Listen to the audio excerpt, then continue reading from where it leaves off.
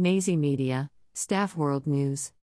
Cover photo courtesy, BBC. Don't forget to like and subscribe to our YouTube channel. WNBA star, Brittney Griner was freed during what the Associated Press described as a high-level prisoner exchange between the United States and Russia on Thursday.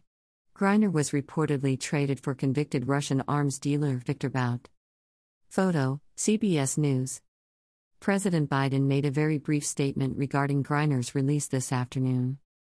Greater than she's safe, she's on a plane, she on her way home, President Biden said from the White House podium, accompanied by Vice President Kamala Harris and Griner's wife, Cherelle.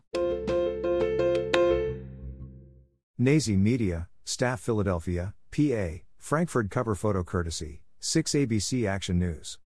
Don't forget to like and subscribe to our YouTube channel.